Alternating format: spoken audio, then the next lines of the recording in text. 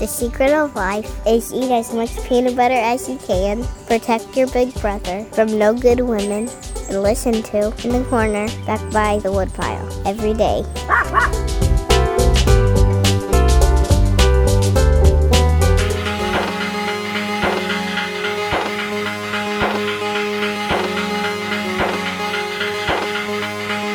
I'm Spun Counter Guy. Thanks for stopping by. This is another edition of Trying to Herd Cats, the philosophical podcast where we throw anonymous quotes at anonymous people, beat the bushes of knowledge, and see what jumps out. So getting right into it, the first quote, words, they fly through the air. Ones that find not a ear fall to the ground. They die in despair.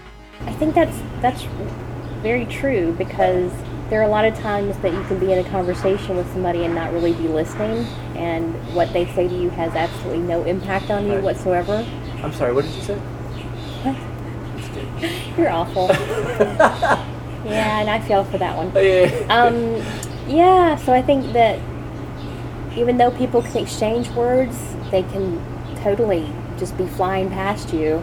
I think that's how we miss out on a lot of life, too. And a lot of enlightenment, too. And to be the person that's speaking those words and to realize that they fall on the ground, that really sucks. Yeah. So, especially to be a creative person, a poet or a writer. And I know as a writer myself, there were times that I would write something that I thought was, man, this is it. This is going to really change lives. And then I felt like it went out in the twilight zone and it just spun around and died. Nobody got it. Right. Yeah. Okay, that's something that I think about a lot. Sometimes, like you say, like you write something and nobody either notices it or gets it, and I think, what's wrong with me? Why do I need somebody to acknowledge it? Because obviously there's some joy of just making it in its own, but there is that component of, I did write it for someone else to hear. Yeah. You know, how do you deal with that when your words do die in despair? Die and die. I think you just can't take it personally, and sometimes you can't wait for that. And I'll give you an example.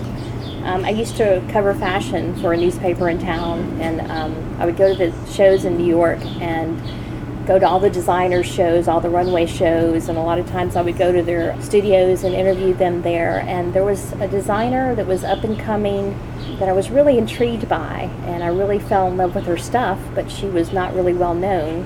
And I contacted her and I said, I really want to come and to your studio, get to know you and do a piece on you, if you don't mind. And she was going to have a trunk show in Nashville like the next month. So I said, if I can, I'll time it to where that piece runs before the trunk show, and that way that'll give you some publicity for the show, and then we can reconnect then when you're in town.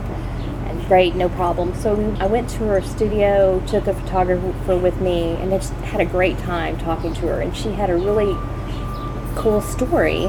She was a girl that was growing up in rural Mississippi, and her family had next to nothing. Her only really brush with culture was going to the public library, and she checked out a book about Jackie Onassis. And the book, she said she remembered flipping through the pages of the book and seeing all the pictures of Jackie in these ball gowns and just how classical and elegant she was. And she thought, I want to be her one day. I want to be her. I want to be that elegant, classical. And here she is sitting in this little white frame house in rural Mississippi, dirt poor, and all she could think of was Jackie O and her dresses. And that was just buried in her brain, and she ultimately decided she wanted to be a fashion designer, and the dresses that she ultimately created were phenomenal, and they were the just most gorgeous, elegant evening dresses. She said that's what I wanted, and here I am. And so this great story poured out of her, and when I went to interview her at her studio, she had leggings and a big denim button-down shirt on, so not elegant at all, and I don't think she had a stitch of makeup on, but just very real and very down-to-earth. And I really enjoyed her. So I got back to Nashville and I wrote up the article about her, and I had all these great photographs of her gowns and pictures of her in the studio, and I thought the piece turned out really well, and I was really happy about it. And then it ran right before her trunk show, and then I met her at her trunk show, and she would not speak to me. She wouldn't look at me, she wouldn't speak to me, she wouldn't talk to me, and I was like, oh my gosh, what have I done? I've offended her some way. I have no idea what I've done, And then I was destroyed. I was like, I've done something. I have no idea what. And her PR representative was there, and he was the guy I had initially set the interview up through. And so I pulled him aside, and I'm like, oh my God, I don't know what to say to her. I don't know, what do I need to apologize for? Just let me know. And he said, why are you asking that? And I said, because she won't talk to me, and she won't look at me. And he's like, no, you don't understand. You're the only person that's ever told her story and got it right. And she had never seen her story in print. She'd never seen her life presented and her mission and her goal, and it made her bawl. Wow. So she was going to cry if she talked to you. So she was so overcome with emotion that she couldn't talk to you. And he said, that's what it's all about. And I'm like, oh crap. Okay, now I got it. And so then I just went up to her when I could get her alone and just gave her a big hug and said, I'm glad you like the story. And she's like, I love the story. I love the story. And then we wound up going out to dinner, I think, that night. So that's an example of, I thought that my words completely screwed up. And they flew somewhere off really negative. So you don't really ever know the impact of your words. That's true. Sometimes maybe they didn't fall in despair. We may never see the results of them. And you may be up on somebody's fridge in their house. Yeah. And you may never know it. Right. But those words that you said at that poetry event, or that she wrote down for an article, may have resonated with somebody, and that was their mantra for that time.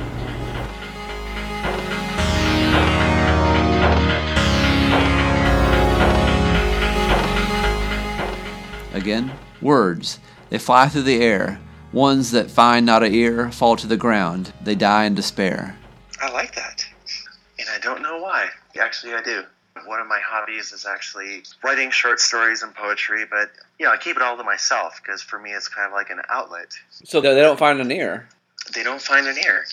And I think it would give them more merit if they did. Let me rephrase. I have shared some of my stuff with former friends and partners, and I've just never done anything professionally. But they like the things I wrote, but for the most part, most of it is just on scraps of paper, hidden away in my filing cabinet or somewhere deep in the file structure of my computer. I mean, if you think of the value of a word, words are meant to be written or, seen or heard and somehow internalized. The whole reason for speech is it's always meant for someone else's ears, even prayers. Yeah, and the person saying the prayer believes that it's being heard. Yes. And so I think that's the value in it. Just if they thought they were just speaking to an empty room, it probably wouldn't be as healing or have. And words are fun. You probably got that already. I'm a little bit verbose, and it carries over. And yes, I did. Every aspect of my life. And so, wasn't Emily Dickinson? Wasn't she not read until after her death? Yeah. Actually, it's funny you mentioned that because that's exactly what I was thinking when you said you had bits of notes stuffed everywhere. Because I think they kept finding her poetry written on bits of paper, stuffed everywhere. Obviously in the end they didn't die in despair, but at least in her lifetime they did. Maybe has she been acknowledged for her thoughts a little bit earlier, maybe it wouldn't have been such an untimely demise. I don't know. But you're not at that point, are you? No. Because we can make some calls.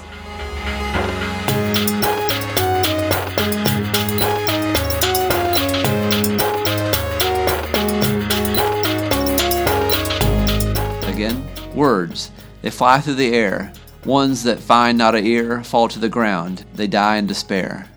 The thing about words is that we take it as granted that language is an adequate medium for articulating the fidelity of the human experience.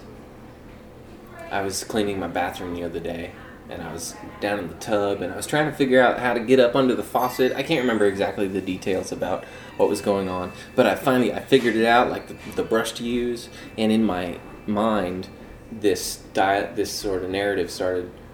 Aha, I figured it out. You do it like this. And there was words I could hear in my mind. And I thought, those words are not the actual information. Those words are a crude approximation of the information. If you were living in a pre-language society, it wouldn't be about describing it. You literally would just show your friend the action and the tool. So I say that to illustrate that words are always going to fall short. And I think the closest you'll ever get is poetry. But it's still just hinting at this part that doesn't really fit into words. I think it's a real problem, this general consensus that words are adequate. And that in combination with the fact that since the 1970s, our grasp of language has been decreasing. I'm not exactly sure what all is behind that, but it's clear if you read something from 40 years ago and now. I watched a clip of Mr. Rogers recently on YouTube, and there was a 2-minute still shot of a faucet that was taken apart, and the guy's describing to Mr. Rogers how to put the gaskets in, and I just think that was little kids watching that. So, of course, by the time that we reached adulthood, the fidelity of our language was way more. But I'm not even convinced that the words at their most deft employment will do it. I've deactivated my cell phone before for up to a year. Had the number ported over to a landline, got an answering machine. It's an amazingly different brain space to walk out of the house. Not just, I'm going to leave my cell phone home today. I don't own a cell phone. Sitting at a stoplight, do you know how many thoughts you miss out on because you're checking your Facebook notifications?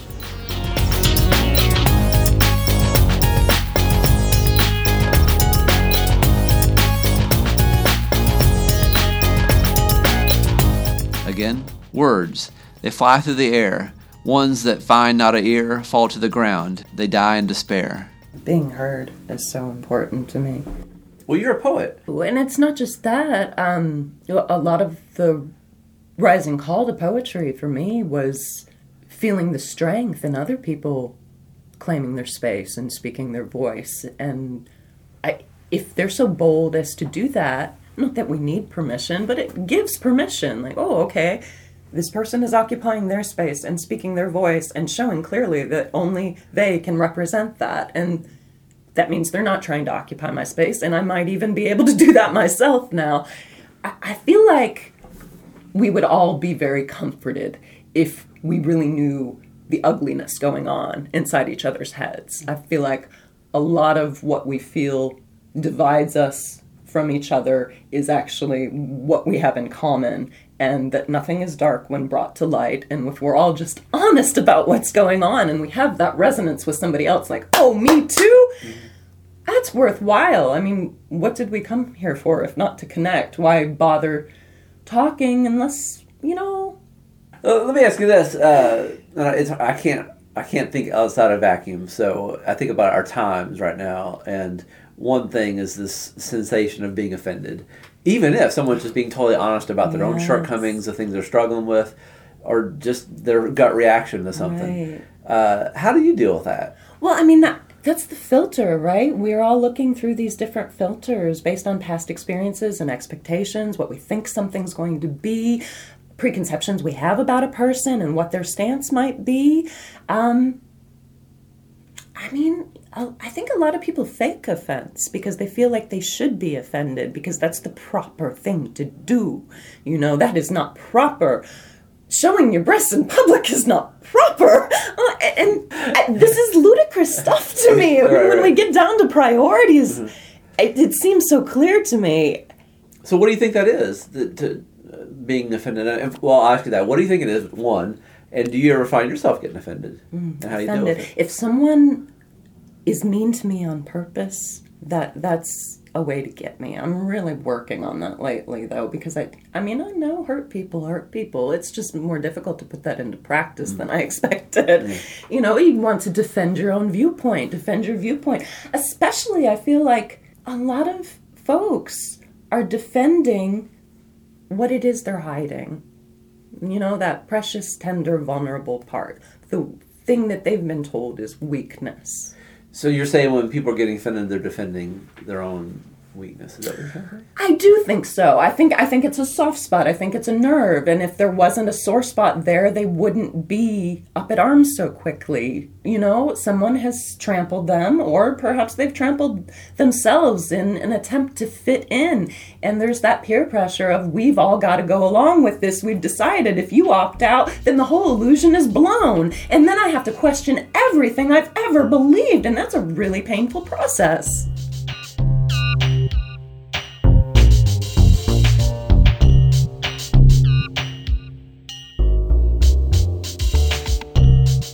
Next quote, I stopped living for yesterday when dreams began punctuating life. That's the perfect embodiment of thinking that you're getting somewhere and realizing that you're totally nowhere. Right.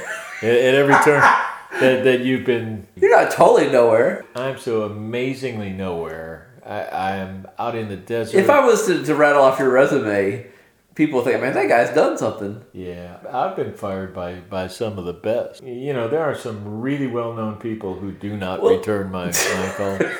I may know the number, all right, but it doesn't mean they call me back, you know. Okay, so let's analyze this a little bit. Okay, I'll go ahead and say you've played guitar for, I can think of Michael McDonald, no small feat. When you were up there behind him playing, and I know it was just one time. That was just one off. Did you think like, man, I've arrived? And then afterwards, did you feel like you still had arrived, or... Those kind of things are fun if they come off well, and that one came out fine. That's all good, you know. So what's your dream, then? What is my dream? Yeah, I mean, you seem like you're living it somewhat. Yeah. I know you have to hustle. Yeah. To keep it afloat, but... I just play till the chicks throw the room keys. Mm-hmm. You know, then I know it's okay. Then we can call it a night. You Okay. know? And I'm not afraid to play for 36, 48, 72 hours straight if that's what it takes to get something happen till, you know, Granny throws the room key or something. I think if you can get through the gig and not have people giving you the stink eye. So it's almost, well. You're saying you almost don't want to be noticed. Well, it depends on what if you're talking about being a side guy, you know, there's an element of that which is kind of offensive lineman kind of thing. You know, you only see it when there's a problem, when it's holding on the 90-yard run. You know, it's like, oh, that guy whose name we never knew cost us a touchdown. You know, so it's like that. If you flub something in the middle of the beautiful Celine Dion power ballad, you know, it's ugly. You know. Did you play for Celine Dion? No. You played some of her songs. No. So why'd you give it as an example? Well, but because she sings big power ballads. Oh, okay. You know, I got you. so I think it's great if you create something that people like, you know, and that can take the form of say you write a song and maybe somebody records it and it becomes a hit. But I mean, even if that doesn't happen, if you reach one person, you know, if you're sitting there across a room or a whatever it is, a house concert or something, or somebody's backyard, and you get somebody to smile or laugh or nod and go, oh yeah, that's what happened to me. You've done it. Have you done that? Yeah. That's all it is. And you can magnify that 1,000,000 times by 1,000,000 people, or it can be one person. Cool. It's good. Yeah. Either way, you know. If you're playing in a fern bar and you can get people to stop clinking their dishes, you're God at that. But that's my version of you have climbed the mountain. If you're playing your sensitive ballad at a writer's night and people shut the hell up for 5 seconds, you're amazing. Yeah. You know, I mean, it doesn't have to be, you know, 80,000 people in the stadium.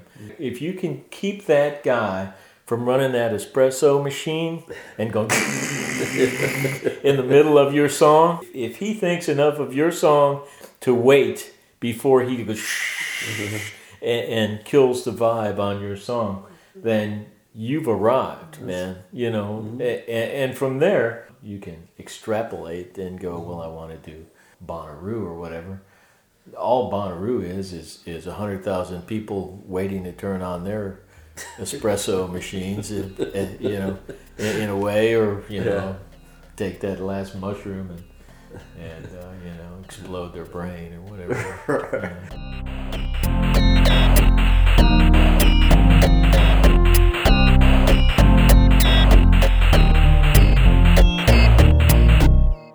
Again, I stopped living for yesterday when dreams began punctuating life. What I find happens with the thing about living for yesterday is it's kind of an unintentional thing, at least with me. I mean, some people really dwell on it and like, oh, I can't do it because whatever. I find more the effects of what you've built into your life, your patterns, just what's been ingrained in your consciousness just from your experiences.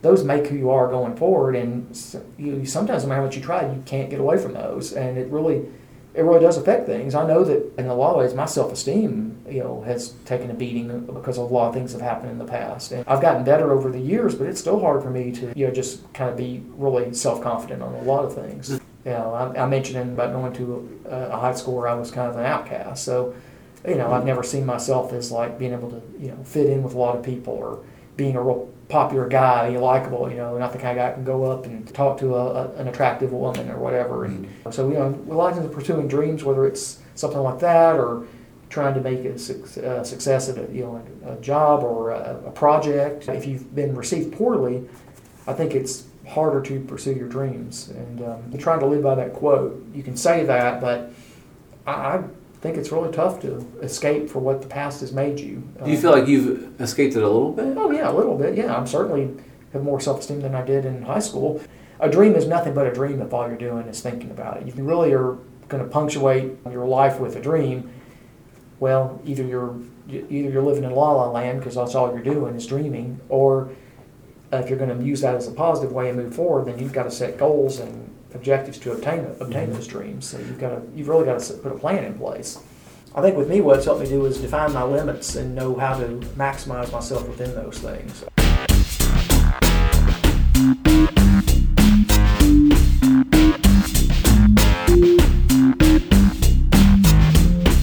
Again, I stopped living for yesterday when dreams began punctuating life. Growing up, I never had goals.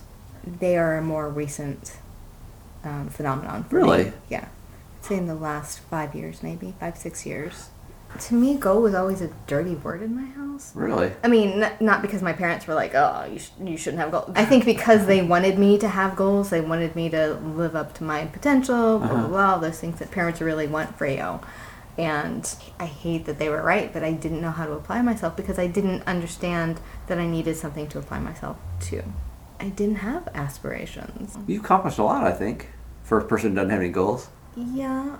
So does it matter if you have goals? If you're still gonna... Yeah, apparently not. I mean, you're still going forward through time. Mm-hmm. Yeah. But you complete things, and obviously you would have to set, like, when you set out to do something, you have a kind of idea, well, this is going to be completed at some point. Is that not a goal? I also don't agree with that statement. Okay, sure. Take that on. I mean, there are things like I'm going to start doing the dishes, and eventually I hope I'm done doing the dishes. There are chores like that where you go... Yeah. Then you shoot high in life. But, like, when I start a piece of work, I have no idea. I don't have a vision, usually. And so that actually allows the work to feed itself. Uh-huh. Like, you get it rolling, and eventually the momentum will, you put the energy into it, and sometimes you get it back out, and sometimes you don't. Well, if I found out I had 6 months to live, first of all, I would not punish myself for not having done, those big things yet, because there's almost something very zen about saying, yeah, I could die tomorrow. I still have to wash my dishes. Right. That's still part of life. And if you can't take joy or respite or a moment, during your daily activities, I think when we start to live from high moment to high moment, from dream to dream, we lose there is a joy in the mundane. And I know I keep coming back to dishes, but, there was a time where I would actually go, hey, here's something that's really dirty, and within moments I can make it clean. Isn't that the magic of soap and water and a little elbow grease? And thinking that we need to achieve or attain for happiness is sort of fickle. It sounds a little bit that you live your life like according to the Tao, where you kind of going with the flow. I like it. And you know what? The flow has taken me to some pretty incredible places. And you have quote-unquote accomplished some things, some goals, or maybe they weren't goals, but you have accomplished something. Yeah. Well, like I said, I making goals is new to me, and you know, everybody says that you need to write them down and then you can achieve them. For me, writing them down or vocalizing them even to myself was really tricky, because it meant that I wanted something, and it meant that I wanted something that I didn't have and I was going to have to work hard for, and what happens if I didn't get it, or worse, what happens if I did get it.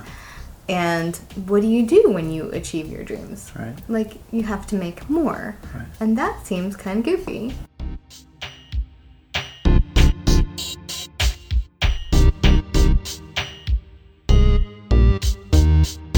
And last quote. Free speech, that's what I'm talking about. There's a storm coming trying to shut our mouths. As a writer, that means a lot, because I think you're always feeling like you're censored, especially in today's society, because... So it's not just me, it's changed. No, it has changed in a big way, because I think people are so ready to take offense and take sides and be bipartisan, and I know that I censor myself a lot, which freaks me out, because I thought I was all about expressing everything. But now, especially in social media, I find that I do not express what I truly feel, because I know that there are people out there that I really care about that will be completely alienated and that may totally mark me out of their lives. Do you ever find that, I hate to say it this way, but those folks that we love and are so easily offended don't seem to be concerned about offending other people? A lot of times, yeah. Yeah. I mean... And I wonder, like, should I not care? I mean, because I see stuff they put, sometimes some I don't agree with, but I don't get offended. Because I just feel like, well, that's what makes them them, and I accept them as they are. Well, I think there are always going to be people that naturally have their backs up. And I think no matter what side of an issue that you are on, there are going to be those people in those camps that are waiting to be offended. I didn't see that maybe 20 years ago. Right. Well, we didn't have social media for one thing. Well, that's true. My worry is, again, having lived in a country where you can't say what you want to say, and that the bullies are kind of winning. And when I say bullies, I don't mean like mean, horrible people, but just the ones that are the strongest and the ones that are the most vocal. Yeah, because there is a silent majority, so to speak, or people that are just silent. They do have opinions, but you'll never know, because they're like, I don't want to fight, or I don't want to make people cry, or I don't want to lose my job. Right. You know. And I have to be careful about that. I think everybody has to be careful about that. But as a former journalist, you come to know really, really quickly that there are the rabid, vocal folks that will show up at every public meeting, at every public hearing, that will grab the mics, that will... What do they do for livings? Sometimes I wondered, because they'd always be there. Yeah. So they're the folks that get the ink. They're the folks that get the airtime. And then there's, like you said, the silent majority that's out there screaming, no, but you can't hear them. Right. And that's frustrating. But at the same time, I think the silent majority has gotten even more silent because you're so afraid to offend. Back to these people that show up to all the meetings, I kind of jokingly said, what do they do for a living? But I have heard, and in fact some of this is documented, like some of them, that's their profession. Right, they are. And they're part of a community group or something like that. And in fact, recently, I guess it came out about Ferguson, that a lot of people, the protesters, were actually being paid to be there. They were bussed in, and how it came out was they didn't get paid, and they were promised money, and they were like, hey man, where's our money? Right. Which makes you think, like, so what are we actually seeing when these things happen? Right. You know, what's real and what's been orchestrated, you know? I think it should be our job as conscientious consumers of what's out there in the world to look for many different outlets for information, and rarely do we do that. It takes too much time. It does take a lot of time. And I'd rather look at memes of cats. My ex-husband used to laugh at me because I would literally watch every broadcast news station and read 3 or 4 newspapers about the same thing? It's yes. fun. It really is fun. Because there were, for one event, there were, like you said, 5 different versions of what happened, quote unquote, happened. And he didn't understand that for the longest time, but I'm like, I would tell him, I'm looking for the truth. And it's somewhere in between all of these opinions. Yeah. And they are opinions. I mean, even what's printed on the news page is somebody's perspective. I don't think we can help it. I mean, It's filtered. as much as you try to be unbiased, Right. you're going to have some take on it. Yeah. So I appreciate debates, I think, more now, or when you have two different guys who don't agree, at least something will kind of like shake out, you feel. As long as it's healthy. Oh, yeah, they're not calling names. Unfortunately, I think a lot of debates, what you would like to have as a debate, turns into just this debacle. And people are angry and offended, and they unfriend you, and, that craziness. You think about, like, if someone's going to be that petty, we're really that close anyway. Right. And I still miss them for the things that I did like about them, but... I've had some folks say to me on social media, well, I thought I knew you. Well, okay, maybe you didn't know me, or maybe you chose not to know me, but this is who I am, and this is what I feel, and this is what I think. And it's not my fault that you feel like you didn't know me.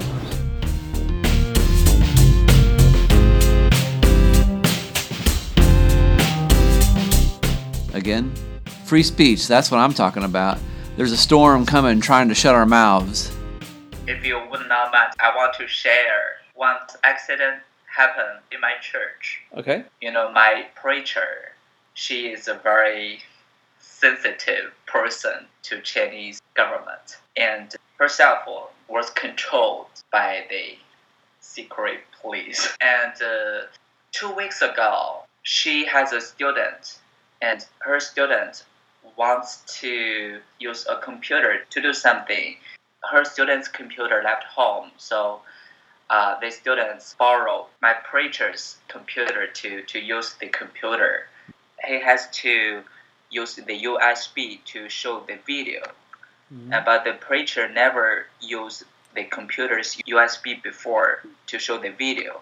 And when the preacher's student see the USB, he found there's something wrong in the USB window, hacked by the government. Because in my church, there's a believer, and she was a government officer, a spy.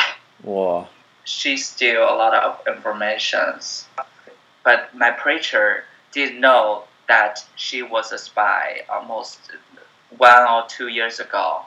So my preacher led to help the preacher to buy a computer online, and the spy bought a computer for her. But my preacher, when she got the computer, he found, because the package almost opened, just only a naked computer. So my preacher just think it's not safe.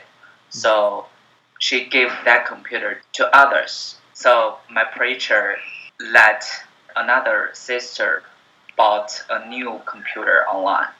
And that's the computer he bought.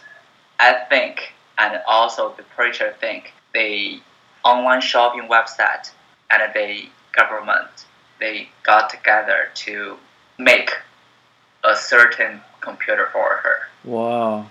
In China, I think it's the free speech environment is becoming worse and worse. Right. So for me, I never put my words or photos on the online website because I know that.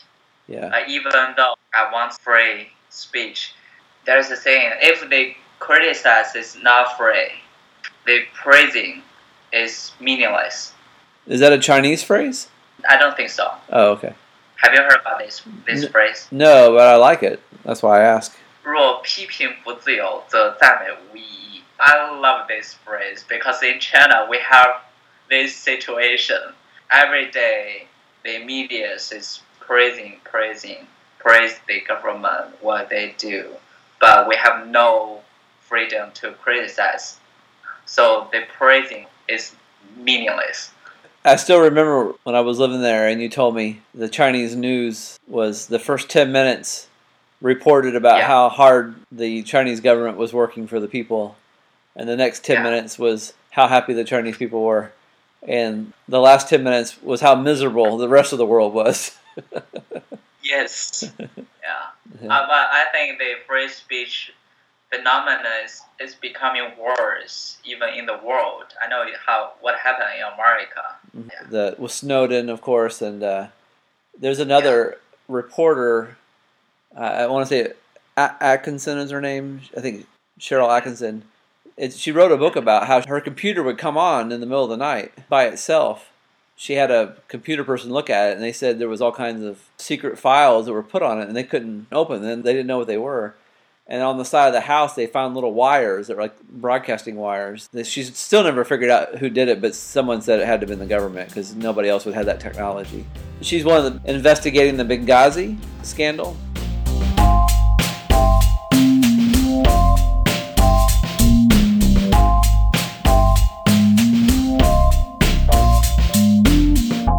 Again, free speech, that's what I'm talking about. There's a storm coming trying to shut our mouths. That sounds like a poster slogan for the 60s revolution. Now it's the most intolerant people that I've ever met are the ones that preach to be the most tolerant, because they're completely tolerant of everything as long as it's not something they dictate as being intolerant. Which, I know, I've tried to wrap my head around this forever, and I've had at-length conversations with people that I truly care about and think are great humans, but at the same time, they have a completely different mindset from me. They think that their view of intolerance makes me intolerant, but they can't wrap their head around the fact that they're being intolerant of anything that I'm not tolerant of. And pick one issue to give an example. I'll go with gay marriage. Okay. You know, for up until just a few years ago, I supported it. I'm like, you know what? I don't care. I wouldn't say I supported. I just didn't care. Mm-hmm. I wasn't against it. Mm-hmm. You know, at the point where I am now, you know, I've seen a pair of friends of mine a few years back. You know, it was a heterosexual couple. They had been married for about 3 years. And granted, I didn't know at the time that they had gotten married primarily for insurance reasons. I mean, they were in love. They had lived together for years. They just got married so somebody could be on the other one's insurance. Mm-hmm. It's weird. I look at something like that, and I see the way their marriage fell apart because of adultery on both sides. Mm-hmm. And basically, they just decided to give up because they didn't care about each other anymore. Mm-hmm. And it was more of I think I've heard people put in their wedding vows as though we promise to love and cherish each other as long as our love will last, not until death do us part. Yeah. Whoa. And so I think that started to become a norm in some... Wow, I haven't heard that. But. Yeah, it's bizarre, and I've heard it in multiple places just over the last few years, and it's something that... My wife would have killed me if I said something like it. And I promise to stay with you as long as I feel like it, you know? I think the original question was just on, you know, telling you to shut your mouth, there's a revolution coming within intolerance. If I, for whatever reasons, be they personal, political, religious, decide to have an opinion that would be listed as intolerant, like we'll take, you know, again, say gay marriage, say I'm against that. I don't think it should be allowed, being in the sense that there's no way that you can dictate how, you know, two people can love each other, two people can be together, but when you come against the institution of marriage or trying to make it something that because it's religious, generally, marriage? I would say generally it is. I mean, yeah, there's plenty. My parents, they got married in a courthouse. They didn't get married by a preacher. Mm-hmm. But my personal view of marriage is that, you know, it was created by God, and it was created as a man and a woman to live together as one. So let me play devil's advocate. Sure. Are you tolerant of someone who does believe in gay marriage? Those views. I am. Yeah. You know, it's... So you're not going to boycott them or shout them out or try to get them fired? No, not at all. Okay, well, good. Because you're consistent. The couple I was just speaking of, the female version of that is the one that works for me now. I hired her. Okay. And I'll just lay it out because I really don't think she'll ever hear this, and we'll just try to keep my name out of any Google links that might get attached to it. You're anonymous. But, okay. Unless there's some kind of voice recognition. Yeah, I can't control. The NSA is always somewhere. Yeah. They're probably in your recorder right now. Hello, NSA. How you doing? Right? We're both naked. Yeah. But they could probably see that because they had that little ping. That's true. That does, like from Batman. Well, you've got your iPad right there. It's got a camera, man. Oh, dang! It's right on me. Yeah, it's right. It's right on my junk. Oh man. Now they know how small I am. All right. Yeah. Anyways, well, what tore that marriage apart was that she had homosexual tendencies. She had a relationship with another woman. She decided to bring that other woman into the relationship with her husband. the husband fell for the new girl and kicked the wife to the curb. That's how it all fell apart. Are they still together? No, she dumped him like 8 months later, and he ran back home to Knoxville to live with his mom. I would assume from her lifestyle, she would be very pro-gay marriage. Mm-hmm. For goodness sake, I'm doing everything I can to help her get her life on track where she can make a good living, have a house, have a future, and have whatever family she decides to have. So you even if she marries a lady, you're still going to employ her as long as she does her job? Yeah, absolutely. Okay. Again, people get so entrenched to where they think if somebody disagrees with them or in their view is intolerant of something, they think that, anybody that sees somebody that's against gay marriage must hate gay people. I don't. In high school, I was the co-chair of the Gay Straight Alliance. I was the only straight person in the entire club because they couldn't call it the Gay Straight Alliance if there wasn't a straight person. You were the token straight guy? I was the token straight guy. Wow. They're good people. They're human beings just like anybody. Right. Even the most religious person you ever meet in the world, if they tell you they don't sin, they're lying to you. And they're sinning to you when they tell that to your face.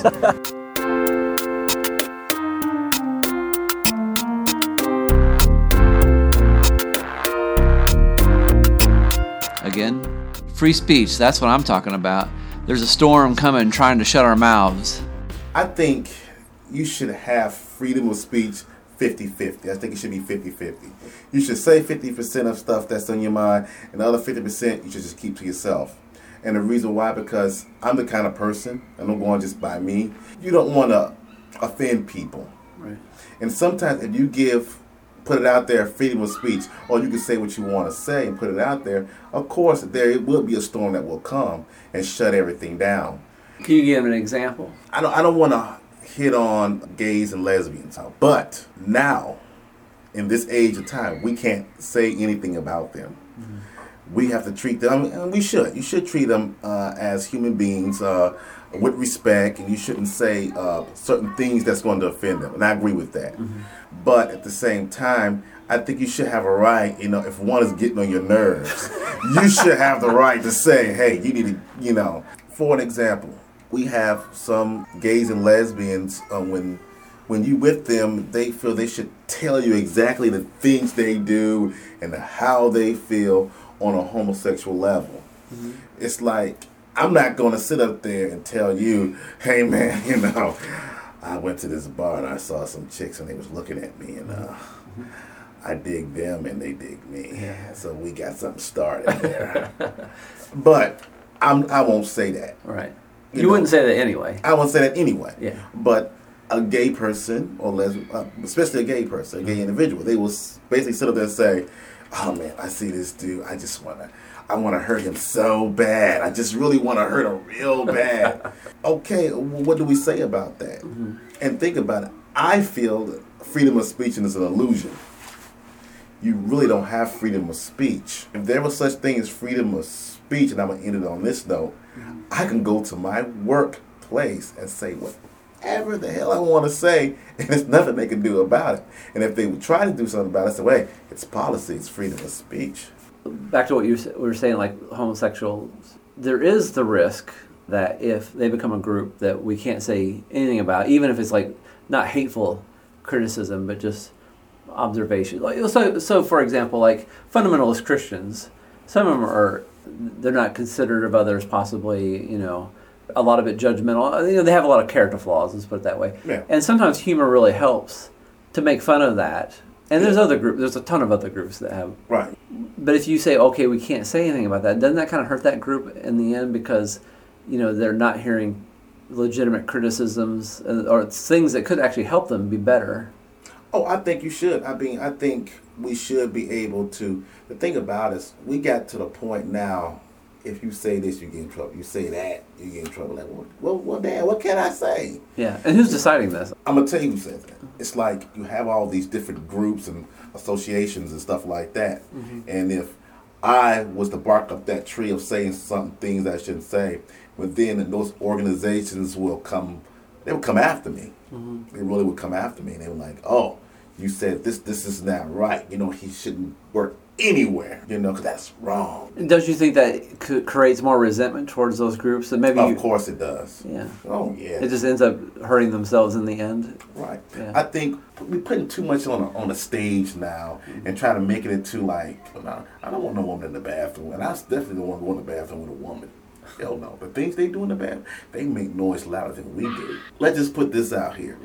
If Batman and the Joker was in a long-time relationship, Yeah. they put his cape away at night, he took off his war makeup and stuff like that, his green or purple suit, and they just frolic around. And that's what they did, If that's what they did, and then for some apparent reason the Joker died. Now, if they've been together all that time and Batman visited Joker to the hospital, he went to the hospital, he cried, and he rubbed his back and his feet, and he died and stuff, then therefore, yeah, you should, be entitled to get, the Joker's compensation. If the Joker didn't have no other family. You mean get his furniture and Get his furniture, it's certain secrets to the White House, how he broke in and stole Obama's wave cream, let him have it. Why step in and say, no, that is his next of kin. He was under Batman's cape all those years. Let him have it. And I want to bet you, I'm going to tell you this truth. If we let them do what they want to do and let them feel free to do their own stuff, they wouldn't be having those crazy ass parades all the time. That's some attention seeking stuff.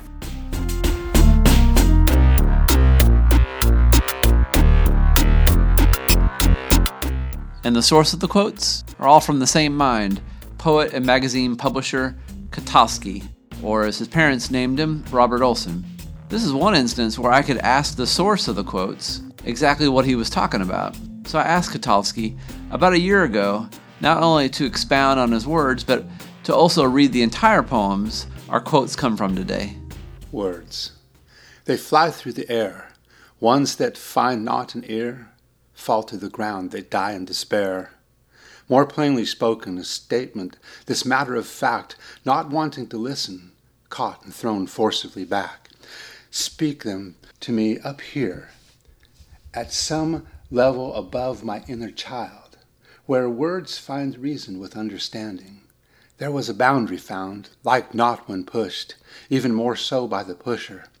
Words that can be a weapon, but silence is mass destruction.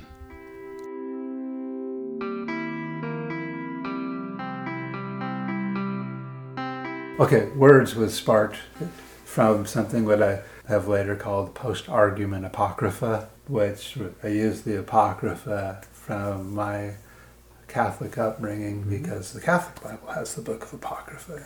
And if anybody's never read it, I encourage you to read it. There's some fantastic stories in there. I know, I love that part. Like was it Belle and the Dragon? Yeah. Judith, but the woman who dolls herself up and ends up cutting the king's head off. Right. Who's trying to hurt the people. There's some great stuff right there. It's entertaining. It's maybe not as truthful, but who knows? Yeah, and that's why I call this post-argument apocrypha, because it's maybe not true. There are things written in anger or hurt that you may not feel later, but make something good in the process. And so words was a post-argument thing where people when you get an argument, no one cares for what the other person thinks, feels, or wants to say, and that's why the words fall to the ground or they're caught and thrown forcibly back, because like in an argument, people will take your words and throw them back at you, and then you may not like that. And so that is what that is. It's just an after-argument writing. I think it's everybody's biggest point of anger is when they're trying to explain how they feel or what their opinion is, and someone doesn't listen, and yet they interrupt, and so you never get back to what you were trying to say, how you feel, and that's when the words just fall to the ground and they die right there, because it's like they've hit the force field and they fall down and they're done, and you never get to go back to that. And then after everything's calmed down and you try to go back to it, no one still wants to listen. And that's the problem that I see with global humanity, is that nobody wants to listen. And I make a statement When people ask me, I have a poem about it, but I have in that poem is my statement as to why I write, and it's because paper listens.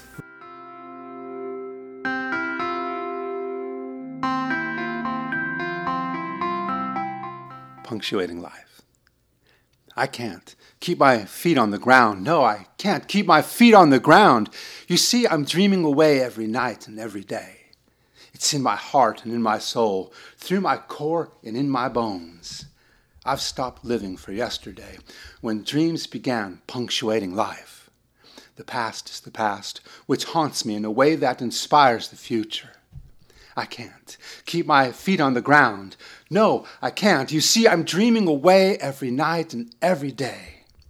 And in these dreams are found exclamation, answering a question bound in quotations.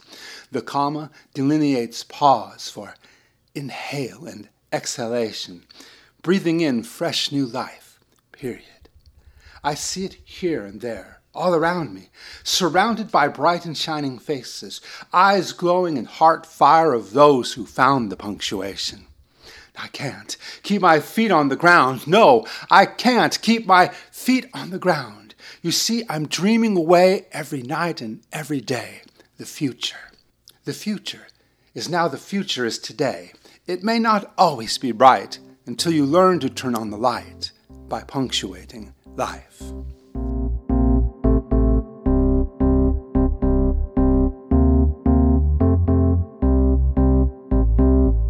When I first started writing Punctuating Life, it was after I wrote the book of Anger and Truth, and there's a lot of anger and truth. I kind of thought maybe I should write something that's kind of a balance. Let's be positive. And so I thought about all the things that are in life that make an exclamation. And so I thought, and that's where it came in. I thought, let's write something. I'm a writer who rarely uses punctuation. I used to just dwell in the past, and like a lot of, well, what if I had done this, or what if I had done that? But I dream a lot of dreams, and I have a lot of dreams that can't come true in the past.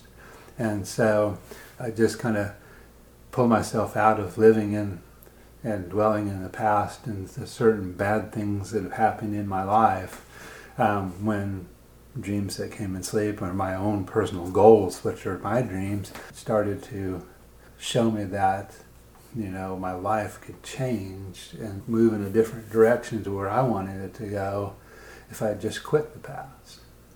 Quit just living in it. It's always going to be there, but if I make my home in it, then I'm never going to move ahead. So, you don't want the past to define you? Yeah, it defines me enough, but it should define me enough just to propel me forward.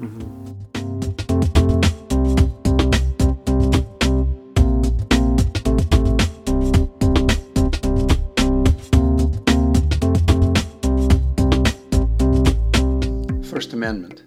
Free speech, that's what I'm talking about. There's a storm coming, trying to shut our mouth.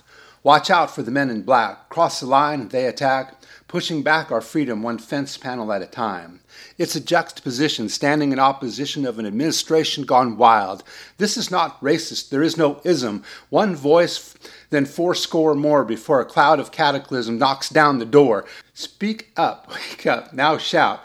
Do you understand what's about to take place? It's all about freedom, not at all about race. Standing with my sisters, standing with my brothers, blind in one eye and I don't see colors. This has nothing to do with the color of anyone's skin, but has everything to do with the content within. It's almost impossible to sleep most nights while this administration shreds the Constitution and burns our Bill of Rights. How long do you think free speech will last while we the people sit on our hands instead of getting off our ass? These rights came with no guarantee, except for the second one, in the advent of tyranny.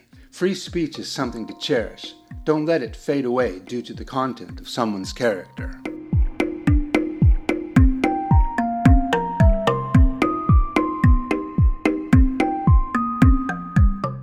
I'm a staunch supporter of the First Amendment, and Well, let's talk about that, because you would think in America that wouldn't be a problem, but it has become a problem of late.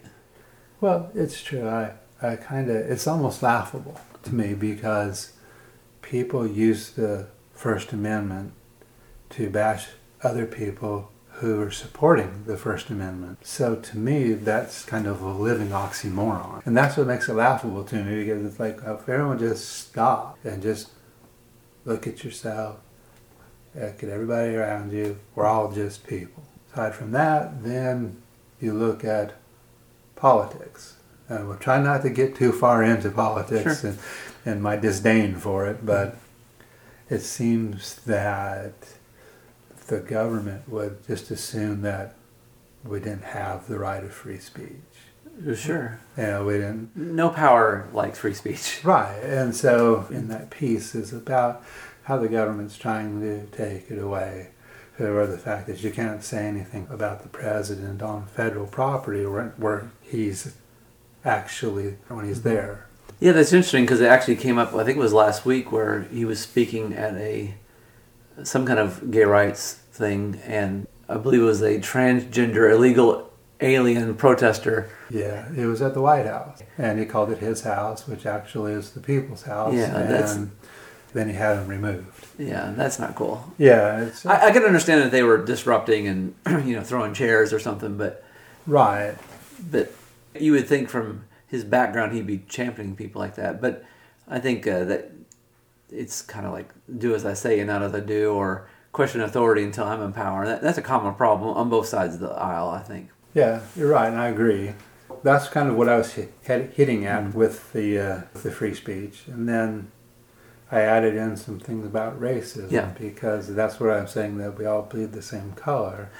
Why did you bring that up? I mean, obviously that's from something specific, right? Yeah, it's back when I wrote that there was this rise and cry out of hatred versus hatred, and it's like any little thing that you say against the current administration is racism. Mm. And so they're trying to redefine what racism is, and that's not its definition. Mm-hmm. And obviously it's just a political tool. Right. I find it amusing because now you find people even in his own party criticizing him, like Elizabeth Warren and some other folks.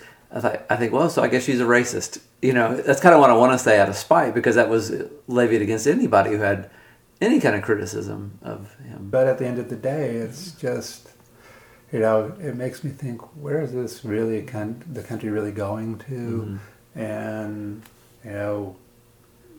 how come certain things are happening again? Mm-hmm. It's like we don't learn from history, and it's something that I know I'm a broken record about, but again, having lived in countries where they had similar tactics, where if someone criticized the government, either they were unpatriotic or they were, a spy for the CIA, or what's sad is it ends up obviously not good for the country, but also not good for the people that they're criticizing, because criticism is really a wonderful thing, as long as it's done not hatefully. Or I'm sure at some point that I'm going to have haters for what I publish in my magazine. Mm-hmm. I feel that storm coming. Right. Maybe you can use it to better your magazine. Well, true.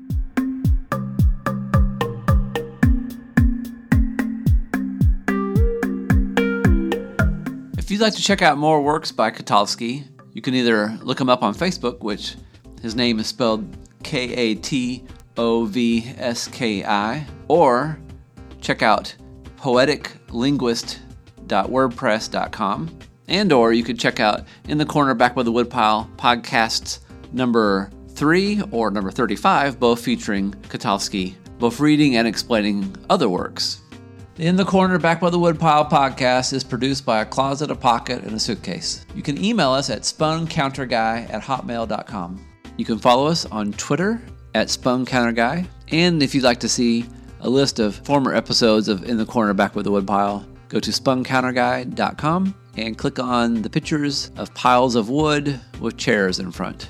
Be sure to download the new Podbean app to hear this podcast and others on your tablet and smartphone. And we are now on iTunes. Just do a search for Back by the Woodpile on the iTunes store and we should pop up. And a special thanks to thebrofisticate.com.